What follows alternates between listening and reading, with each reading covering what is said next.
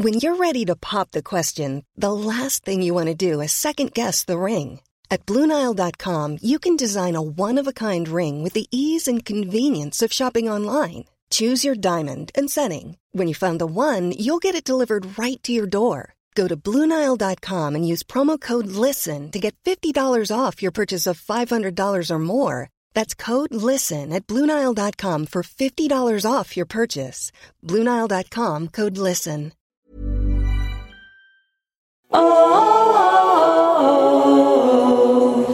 Hi everyone, Marcel here. Before today's episode, I want to tell you about a new show that we are loving at Witch Please Productions, the Culture Study Podcast with Anne Helen Peterson. If you don't already know it, I'm convinced that you're about to fall in love with a new podcast. And this is coming from me, Marcel, someone who famously doesn't really listen to podcasts.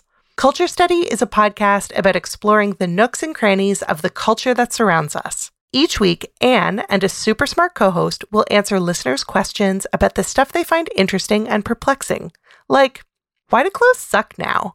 And is Paw Patrol propaganda, or is it not that deep?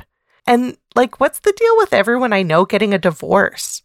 Just like Anne's tremendously popular newsletter of the same name, Culture Study Podcast is funny, insightful, and kind of weird. And it's guaranteed to help you become the most interesting person at parties. Listen to the Culture Study Podcast every Wednesday, wherever you get your shows. Who knows? Maybe you'll recognize some guests in the coming months.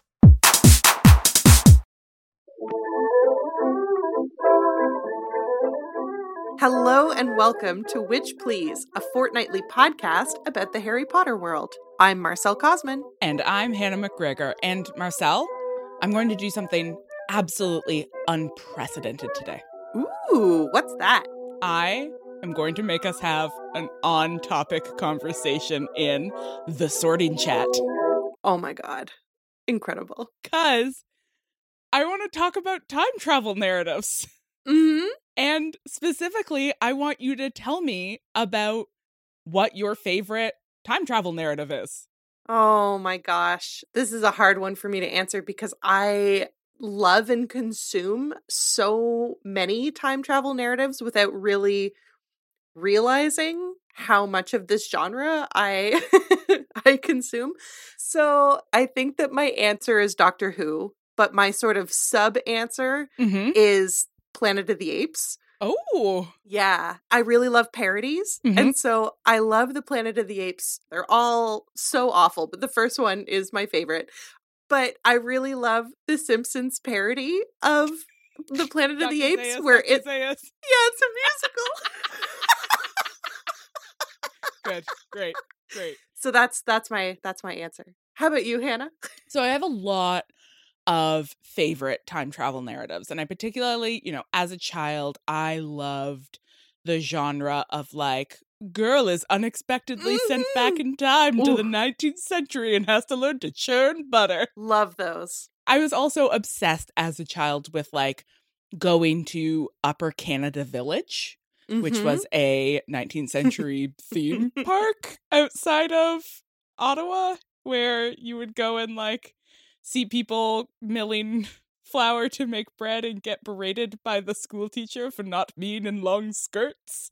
And then I continued to really like romance novels that had a time travel component where a sassy modern lady goes back in time and falls in love with a medieval knight, but she's like, "What? I'm modern and understand feminism." And I have come to understand over time that there is a kind of insidious, conservative, sort of white supremacist logic in a lot of those narratives, right? These kinds of fantasies of simpler times, quote unquote.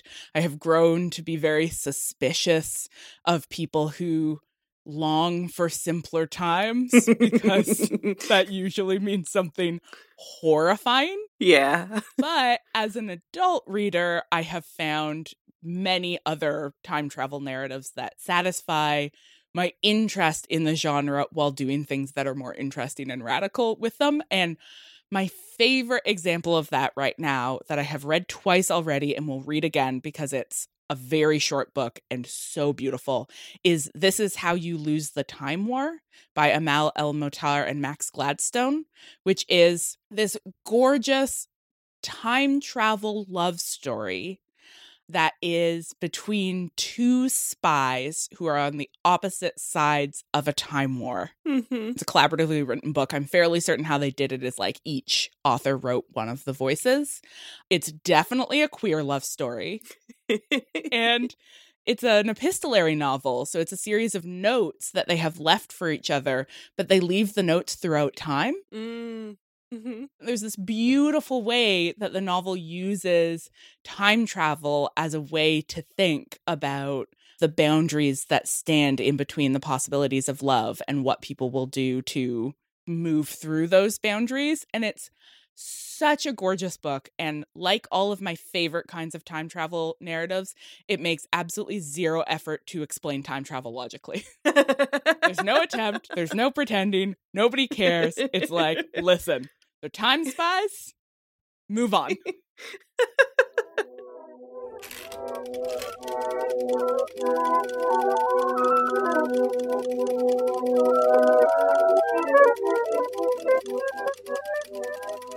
Well, I'm way behind on everything. But at least I have this time turner to give me a little extra time for revision, where we take a look backwards and do a sneak peek forwards, metaphorically traveling through time to revisit the podcast's past and catch a glimpse of its future.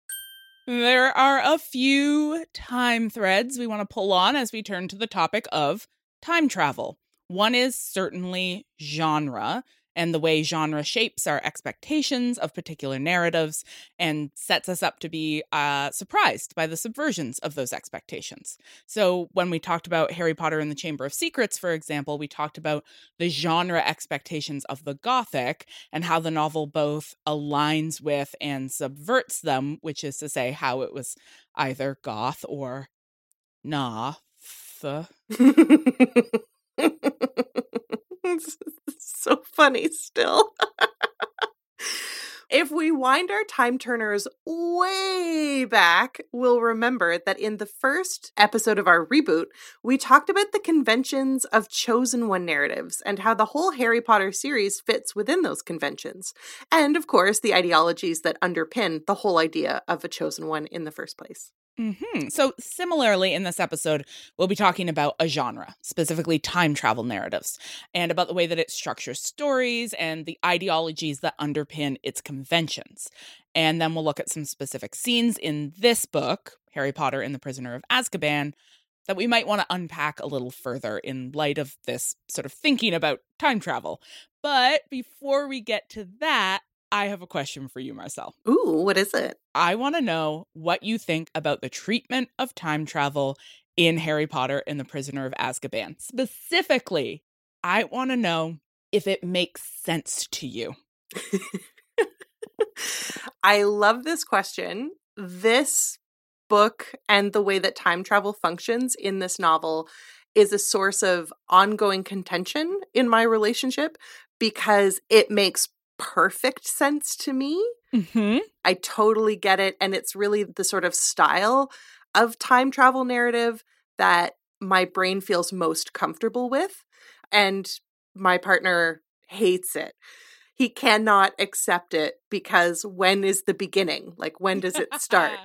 Whereas for me, I'm like, oh, it makes perfect sense. Like, the only reason that you could do it is because you already did it, of course. And he's like, what? But who did it first? I'm like, oh, Trevor, time is a social construct. So you like, the sort of crux of time travel in this story. We see Hermione using the time turner throughout to take extra classes, which monstrous, but yes, it's just a bonkers use of a super powerful magic and rare magical item. Like, just really bananas.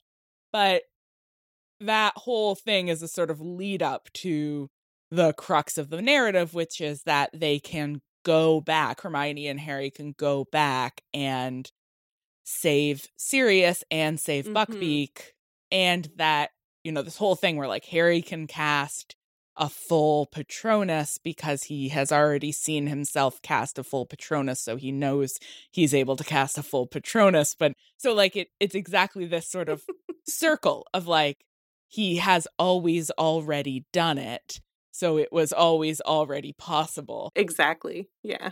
So that makes more sense to you. Yes. Why? Yeah, it's a good question. I don't totally know, but I think like when it comes to things like time travel and parallel universes and like alternate timelines and that kind of thing, the kind of causal loop that we have in Harry Potter and the Prisoner of Azkaban, like the storytelling convention itself feels easier for me to comprehend. So like there are some people who say that like this is the only acceptable form of time travel narrative, and I'm not interested in those kinds of arguments. I think like different readers desire and appreciate different types of stories, and for whatever reason the kind of tidiness of the story, the sort of like no loose ends left behind kind of nature of this time travel loop, I find it really satisfying and maybe more believable. Like more realistic, if you will, in this children's magical detective fiction land. I mean, truly, is there anything more realistic than magical time travel being used exclusively to increase people's capacity for labor? Oh, indeed. If we had time travel, it would be used only to make working class people work multiple days of labor within single days. I guarantee it. Like, it would be the most exploitative practice. It would be awful. But what about you, Hannah? Does this form of time travel make sense to you? Absolutely zero. 0 cents. 0 cents. It's wild, hot nonsense.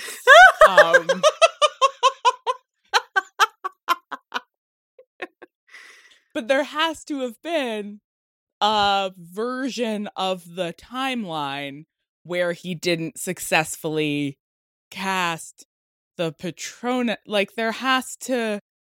I think my taste in time travel narratives is like This Is How You Lose the Time War. I like them to make 0 sense. I find it frustrating. This is why I'm not a big fan of things like Looper, because I find when a narrative really bends over backwards to try to make time travel make sense, I'm like, don't be silly. It doesn't make sense. It does. So just stop it. Just let it be a thing that you use to then do other interesting things. And when it tries to make sense, I'm like, no. But that whole idea of like, do we think time travel should make sense or not, is kind of at the heart of like how, you know, theorists of the genre talk about the idea of time travel narratives. Are they orderly and about like things being sort of controllable and comprehensible, or are they about like just chaos and like the deconstruction of time as we think of it and like the shattering of our conventional logics?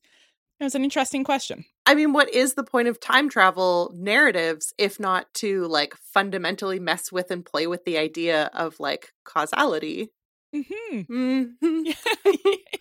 Yeah, which is where for me this book gets into this question between time travel and then the predictability of the future, right? Because this is a book about going back in time and changing things, and it is also a book about predicting the future and whether or not the future is changeable, which is something I don't think I had quite realized before this read through, is the degree to which it's sort of playing with the idea of fate, prediction, what we can control and what we can't control. Do you want to get into some time travel theory? Yes, I really do. Let's do it.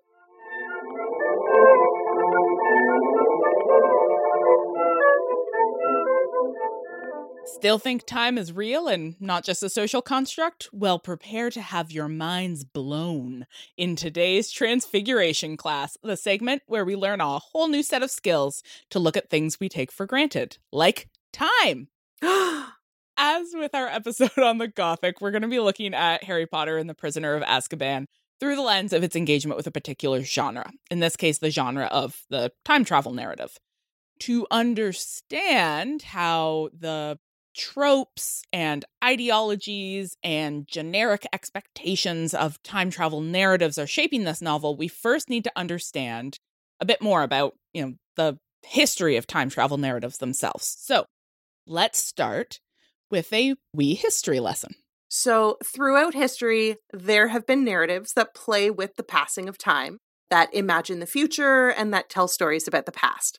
Most critics mark H.G. Wells's 1895 novel, The Time Machine, as the starting point for what is now our current understanding of time travel and its role in fiction. So, in part, the function of early time travel narratives was to explore how new technologies were impacting and transforming humanity. This is also a sort of fundamental premise of early science fiction, or scientific romance, as it was called. Ooh. And thus why time travel genres and science fiction genres have been so closely aligned in our cultural history.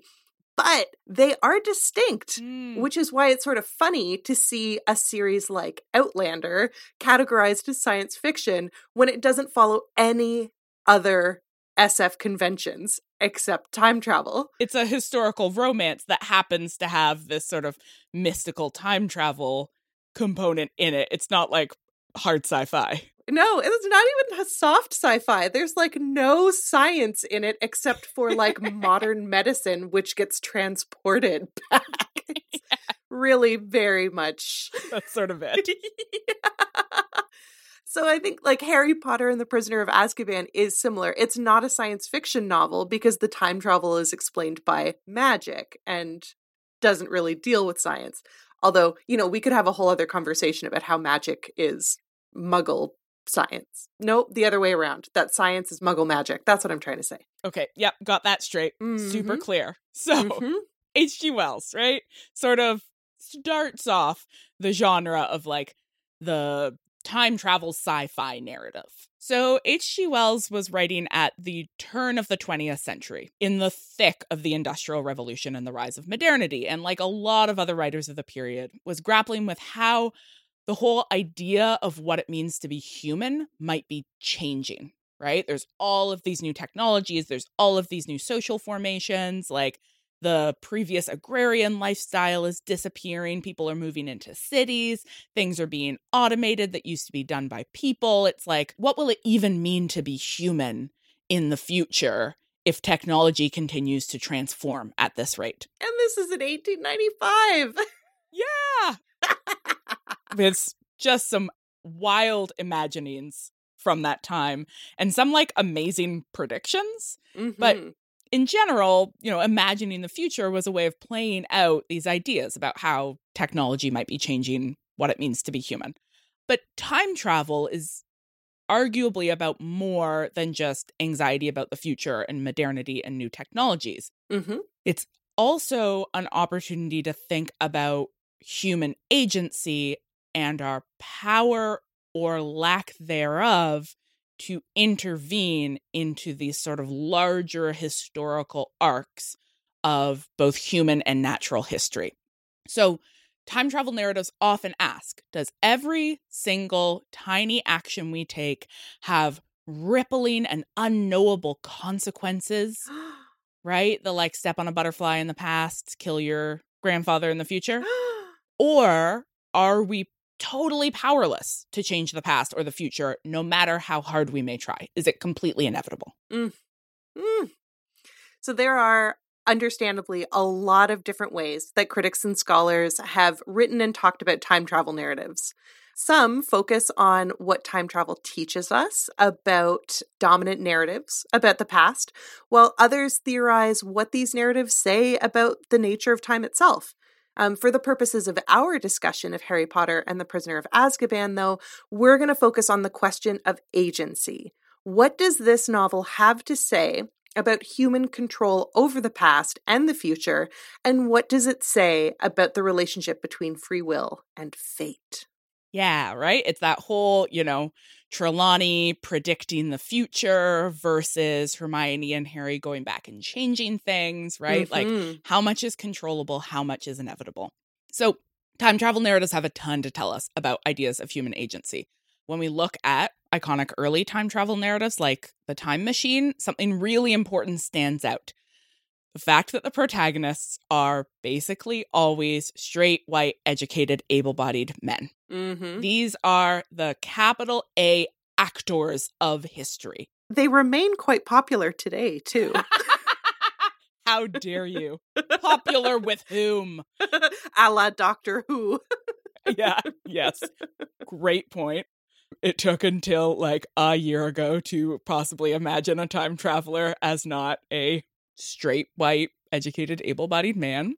Because, right, the straight, white, educated, able-bodied cis man is the sort of universalizable subject whose ability or inability to intervene into historical events can like ostensibly tell us something true about the nature of human agency in general.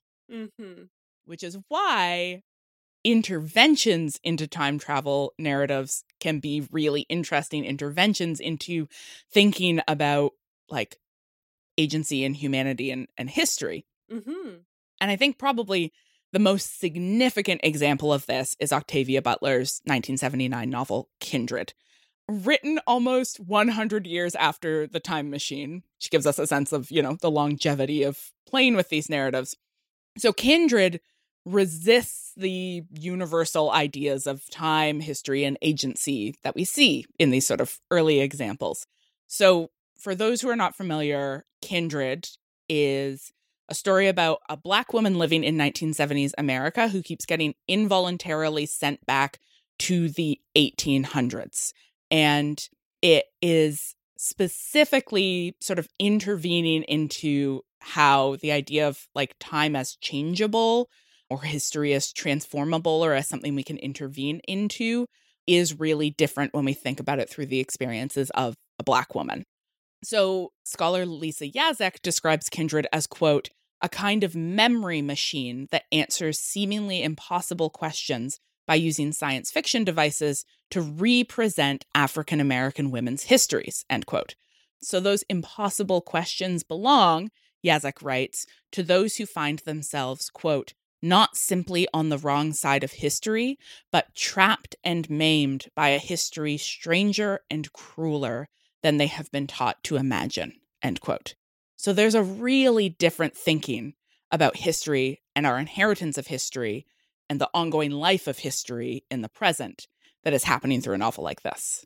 Genres like science fiction and fantasy, including things like time travel narratives, have only recently become what we might call acceptable subjects for literary scholars. Before the early 2000s, it was actually relatively unusual for a quote-unquote serious scholar to study things like popular culture. And even today, it remains a little bit fringe. One of the things that I noticed when I was preparing for this episode was how much of the scholarly theory about time travel as a genre was unreadably dense. Yes. I could not get through it. I could not simplify it. I could not understand what these people were talking about. Because it's all about, like, ontology and time. Oh. It's like, what are the ontological implications of multiple simultaneous timelines? And I was like, oh, I don't care about that. I want to know what it tells us about, like, race and class and gender. What does it mean if individuality is mutable because of the extensive and simultaneous presence and so on? And I just glaze over and fall asleep. So I have a feeling that this is a kind of defensive side effect of scholars trying to prove that popular culture and things like time travel is serious, but it is nevertheless annoying and I don't like it.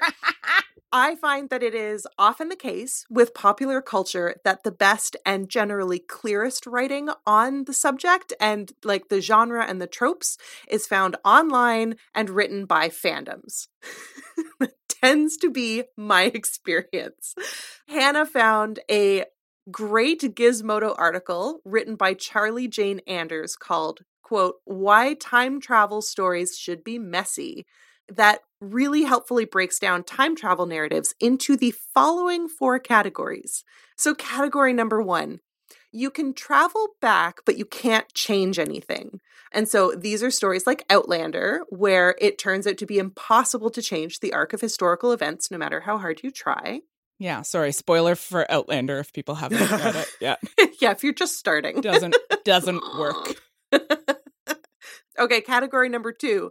You can travel back, but you always did. This is Harry Potter and the Prisoner of Azkaban. Harry is able to cast his Patronus because he always already did it. This category has a few different scholarly or technical names, including the predestination paradox, causal loop, which is my favorite, and closed loop. Mm-hmm. Which is a good name. I think that really sort of points towards what you find satisfying about this version, right? Ties the thread, closes the loop. Yes, precisely. Number 3, you can change the past and you will instantly feel the alteration. Back to the Future, classic example. I think we can call this retrocausality or reverse causality or backward causation. Incredible. Yeah, but basically the idea here is that time is static and the future exists simultaneously with the present. Which I find cool, but I can't comprehend it. Yeah. But it is cool, right? It's this idea that like what's happening in the past is happening simultaneous to the present. And so when you change the past, you change the present in the same moment. Precisely. And then we have category number 4, which is you can change the past, but you'll just create a brand new timeline. And so this is often called the grandfather paradox. This is the idea that if you go back in time and kill your own grandfather before your parents' conception, you will still be here, but you've created a parallel universe where you will no longer exist. And this is a very popular device on Doctor Who and, delightfully, Community. Darkest timeline. The whole idea of the darkest timeline suggests that you make choices that create different timelines. Absolutely. So in the article, Anders is arguing, for messy time travel narratives. And she argues that the first 2 categories are less narratively interesting than the latter 2. So she writes, and that brings me to the crux of why predestination of all types, including in time travel stories, is less interesting than an unholy mess. It's interesting to watch someone attempt to thwart their destiny and fail, as the story of Oedipus, among others, proves. It's far less interesting to watch people attempt to fulfill a preordained set of events, end quote.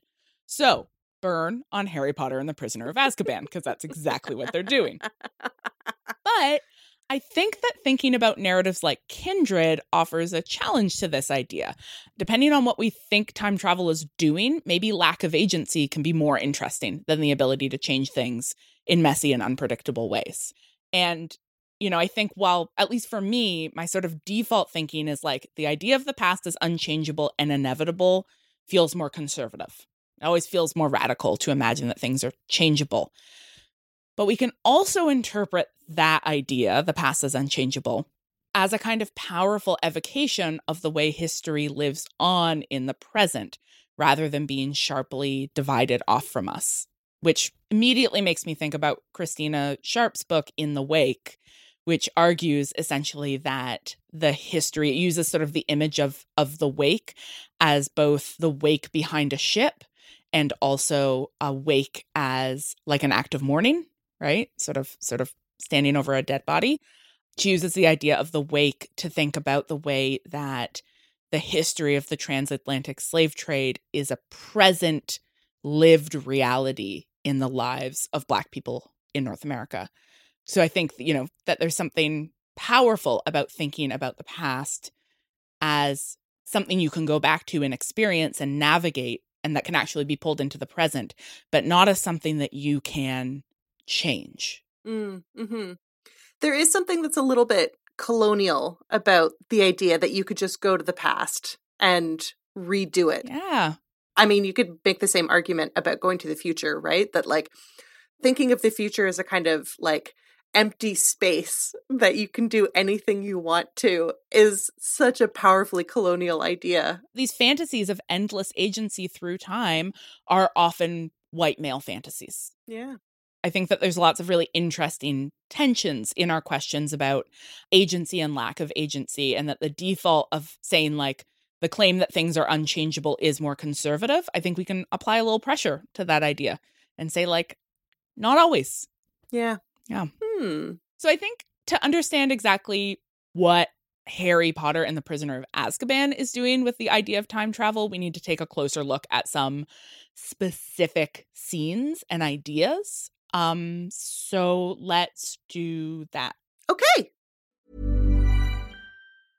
I'm Sandra, and I'm just the professional your small business was looking for. But you didn't hire me because you didn't use LinkedIn Jobs. LinkedIn has professionals you can't find anywhere else, including those who aren't actively looking for a new job, but might be open to the perfect role, like me. In a given month, over 70% of LinkedIn users don't visit other leading job sites. So if you're not looking on LinkedIn, you'll miss out on great candidates like Sandra. Start hiring professionals like a professional. Post your free job on linkedin.com/achieve today.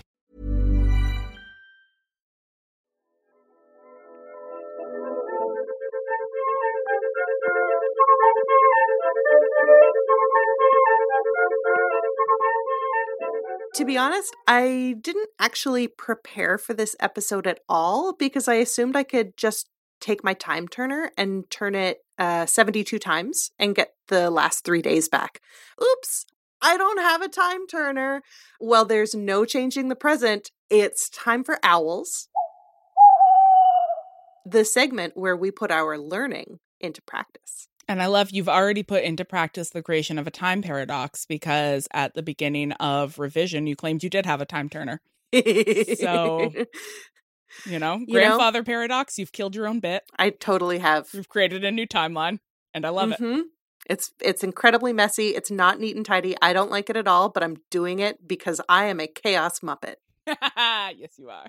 So, Hannah, you have picked out a handful of things from the book for us to talk about, and I love these. I have nothing to add. I'm excited to have our conversations about these sections. Wonderful. So I basically pulled out sort of like 3 questions that I think the text invites us to think about. And the first one for me is time a finite resource that you can magically increase? The idea of time being a thing that you can have enough of or not enough of, and that you can use magic to expand, like you might use magic to like multiply the number of cats you have, as we've said in previous episodes, seems to be at the heart of the thinking around time in this book. So early on, when Ron notices that Hermione's schedule doesn't make any sense, he explicitly says there isn't enough time for everything Hermione is doing, and the book italicizes time. Just to give you a little hint. Just a textual wink. Like, but there isn't enough time. Wink. Like, all right. Okay. But it is just this idea, right? It's a thing that you have enough of or you don't have enough of. And Hermione is somehow getting more than everybody else. And that idea of like the enoughness of time comes back when Dumbledore tells Harry and Hermione to use the time turner to save Sirius. And the passage reads, "What we need," said Dumbledore slowly, and his light blue eyes moved from Harry to Hermione, "is more time." Also italicized. Just in case you didn't get it. Just in case we didn't get it. Time. Wink. Oh my goodness. What does this do with our sense of time if we think of it as something that, like, you could hypothetically always have more of it? And the more you have of it, the more things you can do?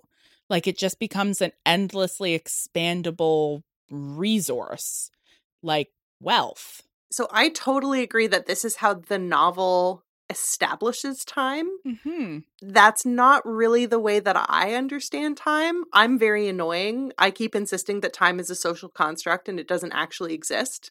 You know, we have calendars and things to sort of mark out the passage of time, but like it's so phenomenally relative, like how quickly things go, how slowly things go.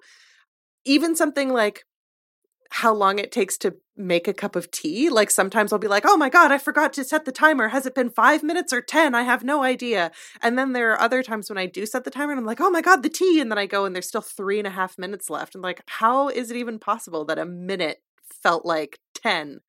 So I have a deep skepticism in the fixedness, if that's a word, fixedness of time.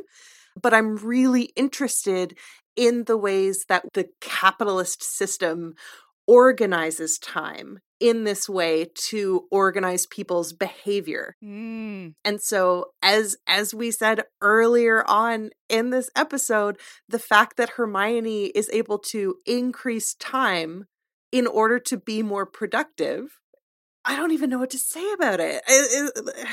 As you were talking about that sort of the capitalist fixation of time, that immediately made me think about how the Industrial Revolution, which is also where time travel narratives, a particular thread of time travel narratives comes from, is also where the sort of modern structuring of time comes from, right? A sort of move from attention to natural rhythms. You do this at sunrise, you do this at noon, you do this at sundown, you do this when it gets cold, you do this when it gets hot, to the fixation of the day into standardizable units that then need to be globalizable, right? Because the Industrial Revolution is going hand in hand with like the spread of colonialism and the expansion of empires and the globalization of structures of order and management, and the idea of like the hour and the day and the week and the month as these things that are shared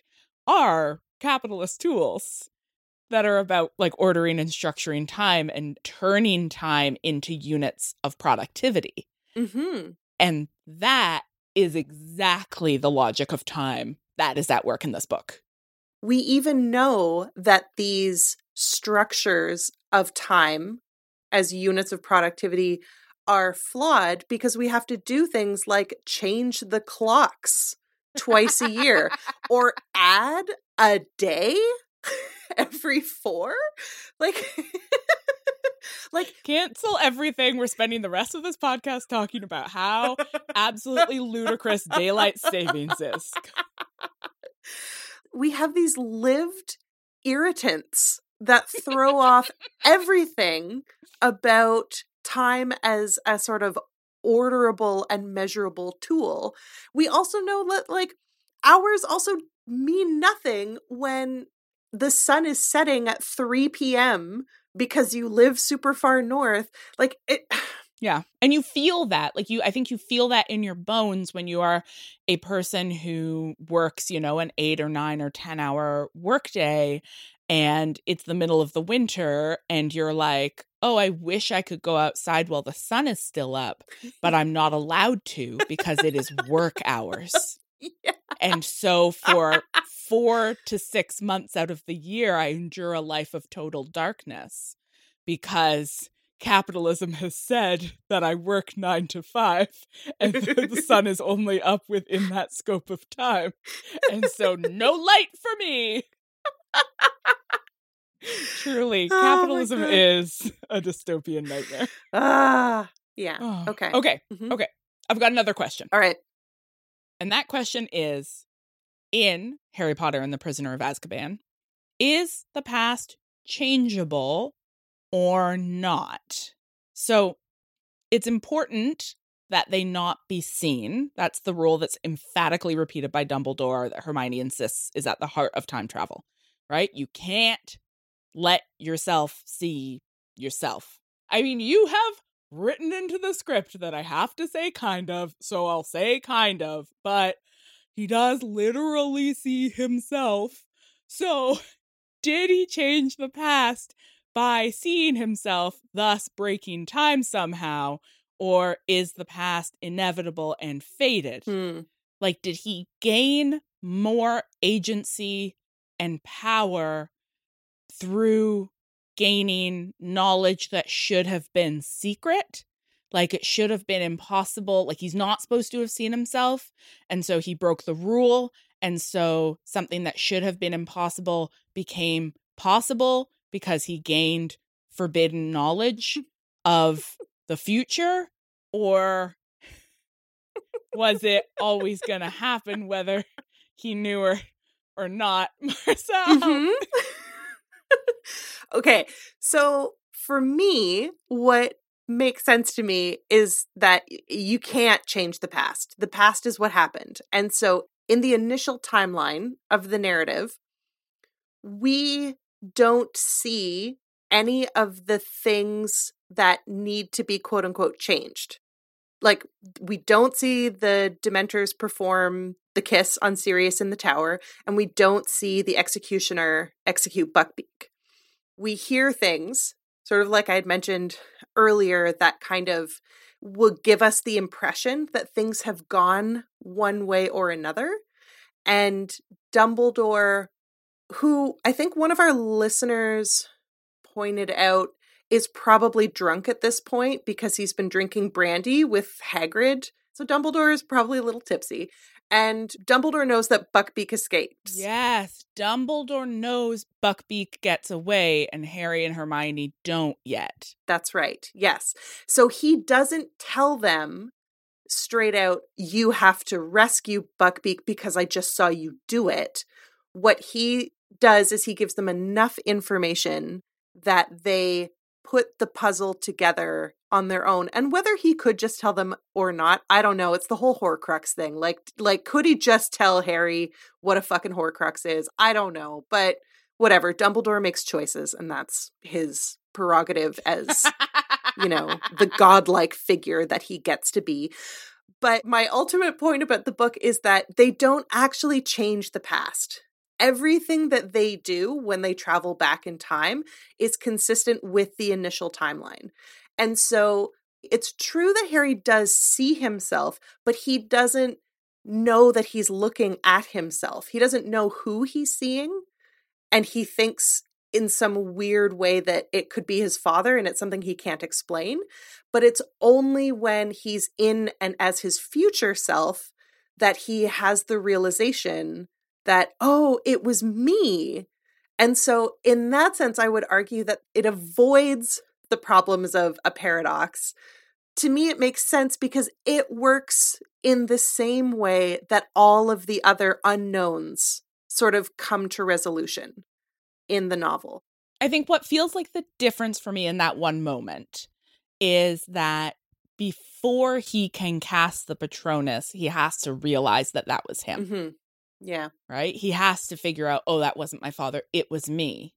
It was me who cast, right? And I think that's the only moment where he like explicitly realizes that he has already done something.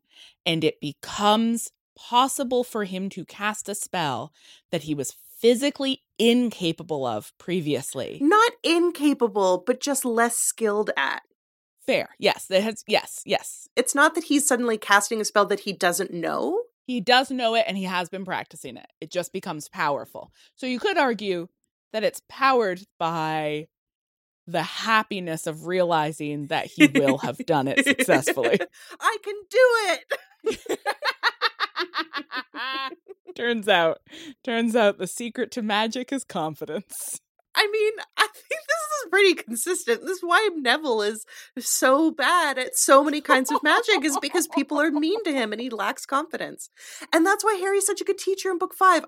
He gives his students confidence. It's true.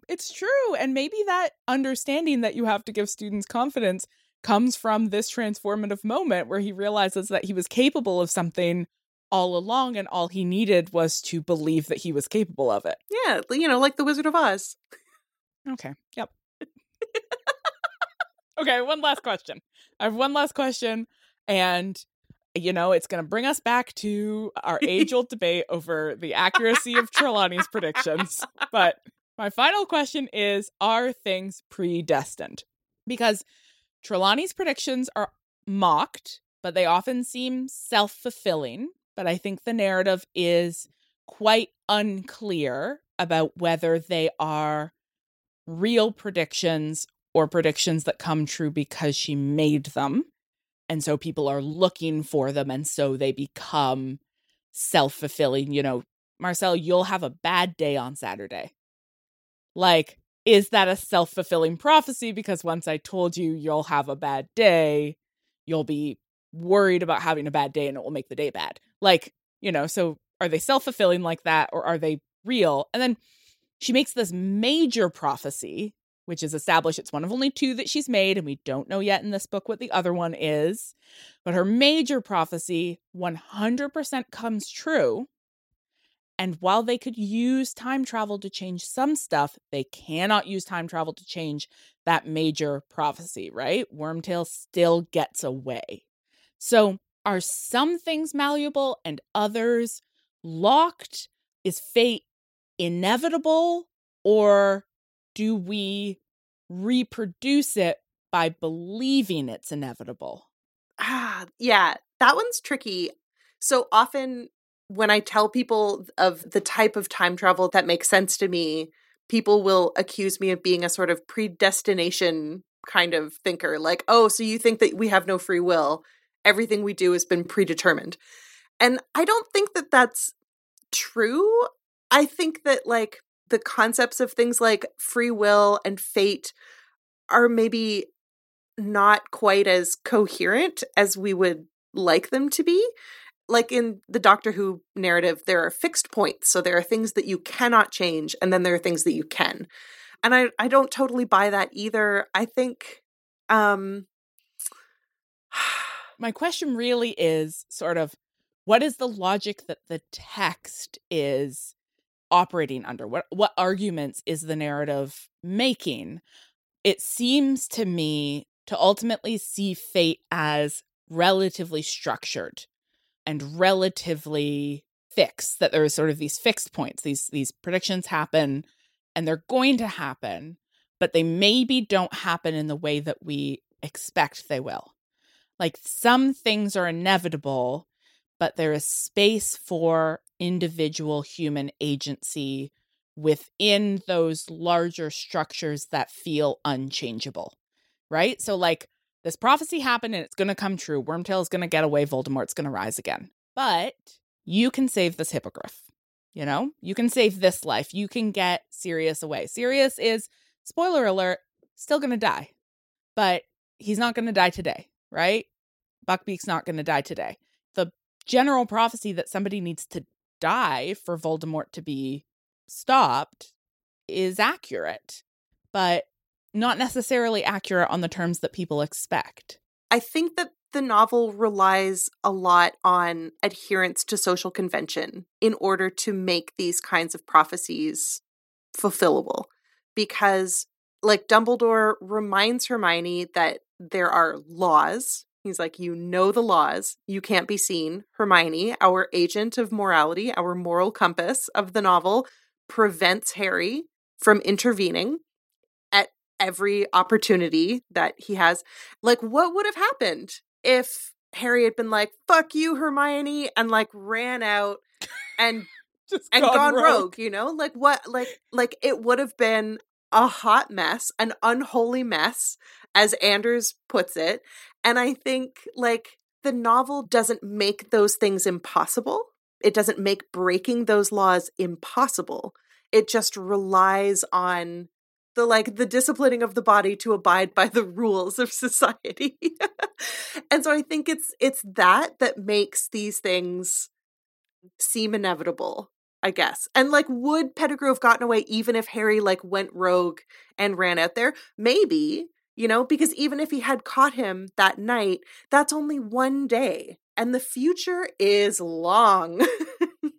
I love that reading, that, like, what we are seeing is not the inevitability of time or fate or prophecy. It's how we establish conventions around what we imagine to be changeable and what we imagine to be unchangeable. that we tell ourselves stories about what's inevitable and what is not, and that when we imagine things to be inevitable, they become inevitable. And when we imagine things to be changeable, they become changeable. Self-fulfilling prophecies? It is, it's like Trelawney's self-fulfilling prophecies, right? You're looking for bad news on a particular day, you're going to get bad news on that day. She saw herself joining them for Christmas dinner. She saw herself assigning crystal balls on the final exam. Literally self-fulfilling prophecies. But, that's interesting to think in terms of these larger questions of agency and history.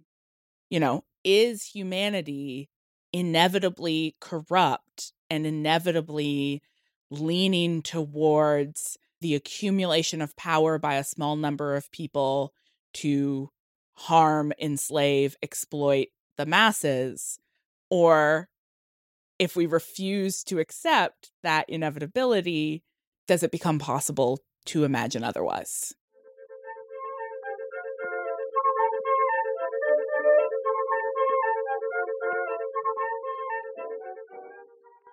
Thank you, witches, for joining us for episode 15 of Witch Please. You can find the rest of our episodes by heading over to NotSorryProductions.com or ohwitchplease.ca, or, of course, wherever podcasts are found. Witch Please is produced in partnership with Not Sorry Productions and distributed by Acast. Special thanks to our endlessly patient producer. Greetings. And to Not Sorry Productions for having us. If you are into the podcast, please let us know by dropping a review on Apple Podcasts. At the end of every episode, we'll shout out everyone who left us a 5-star review, so you've got to review us if you want to hear me mispronounce your lovely usernames, which only sometimes you use to troll me. Thanks to It's Waylon, Arad B, Lee D87, Magsley Merp, Bucket Hat Willow, Elis,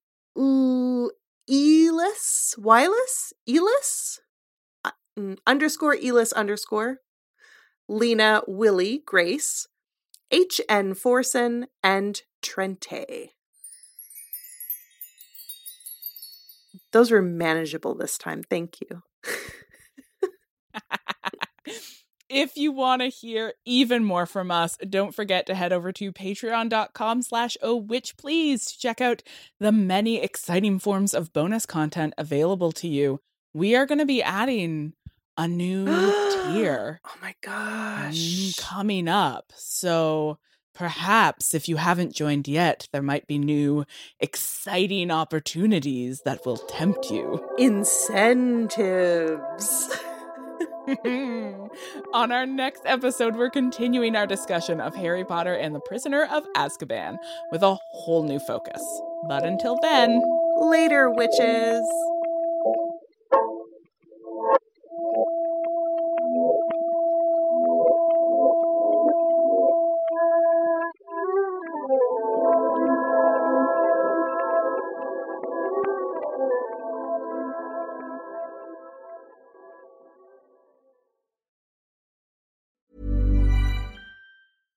Hi, I'm Daniel, founder of Pretty Litter. Cats and cat owners deserve better than any old-fashioned litter. That's why I teamed up with scientists and veterinarians to create Pretty Litter. Its innovative crystal formula has superior odor control and weighs up to 80% less than clay litter. Pretty Litter even monitors health by changing colors to help detect early signs of potential illness. It's the world's smartest kitty litter. Go to prettylitter.com and use code ACAST for 20% off your first order and a free cat toy. Terms and conditions apply. See site for details.